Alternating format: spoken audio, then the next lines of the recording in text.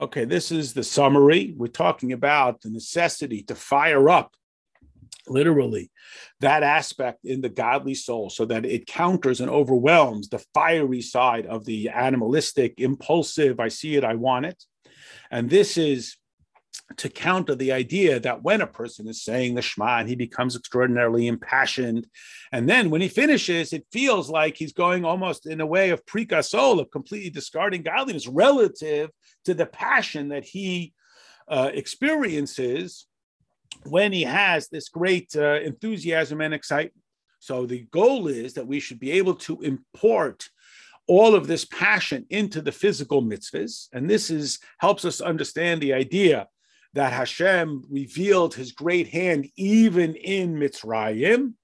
Asher Asa Hashem bim Mitzrayim, this Yad Hagadolah, like the same idea that the infinity of Hashem is manifest in the ordinariness and the restraint of Mitzrayim. We want to sort of emulate that the passion that we feel for godliness during the Shema should stay with us in our daily activities and in our business and our work and so on, that a person shouldn't see his rest of his day as some sort of violation or departure from his spiritual experience. And he should be able to sustain that intensity that he feels during the Shema for the rest of the day. And this helps us understand the statement of the Gemara that says, La'olam, meaning always and also within the world, there should be the passion of the Yetzer Tov to shout down the Yetzer Hara.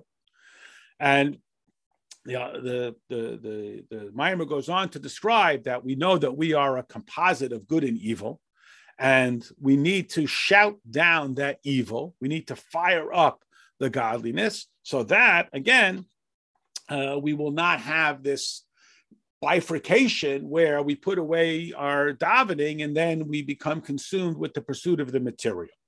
We also reference the pasuk that describes the tzira, this wasp-like creature that entered into Eretz Yisrael, and it helped to defeat the inhabitants, and it defeated them in two ways. It blinded them and it neutered them.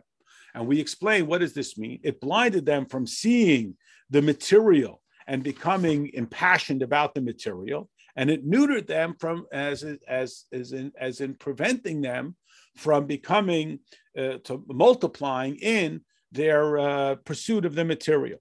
And now we understand why the Meraglim were so hesitant to enter into the land of Canaan, because they didn't want to drag down this infinity of godliness into the routine of mitzvahs, into the seven nations, which represent the seven midos that would be containers for, and they felt almost impossible to be able to drag it down.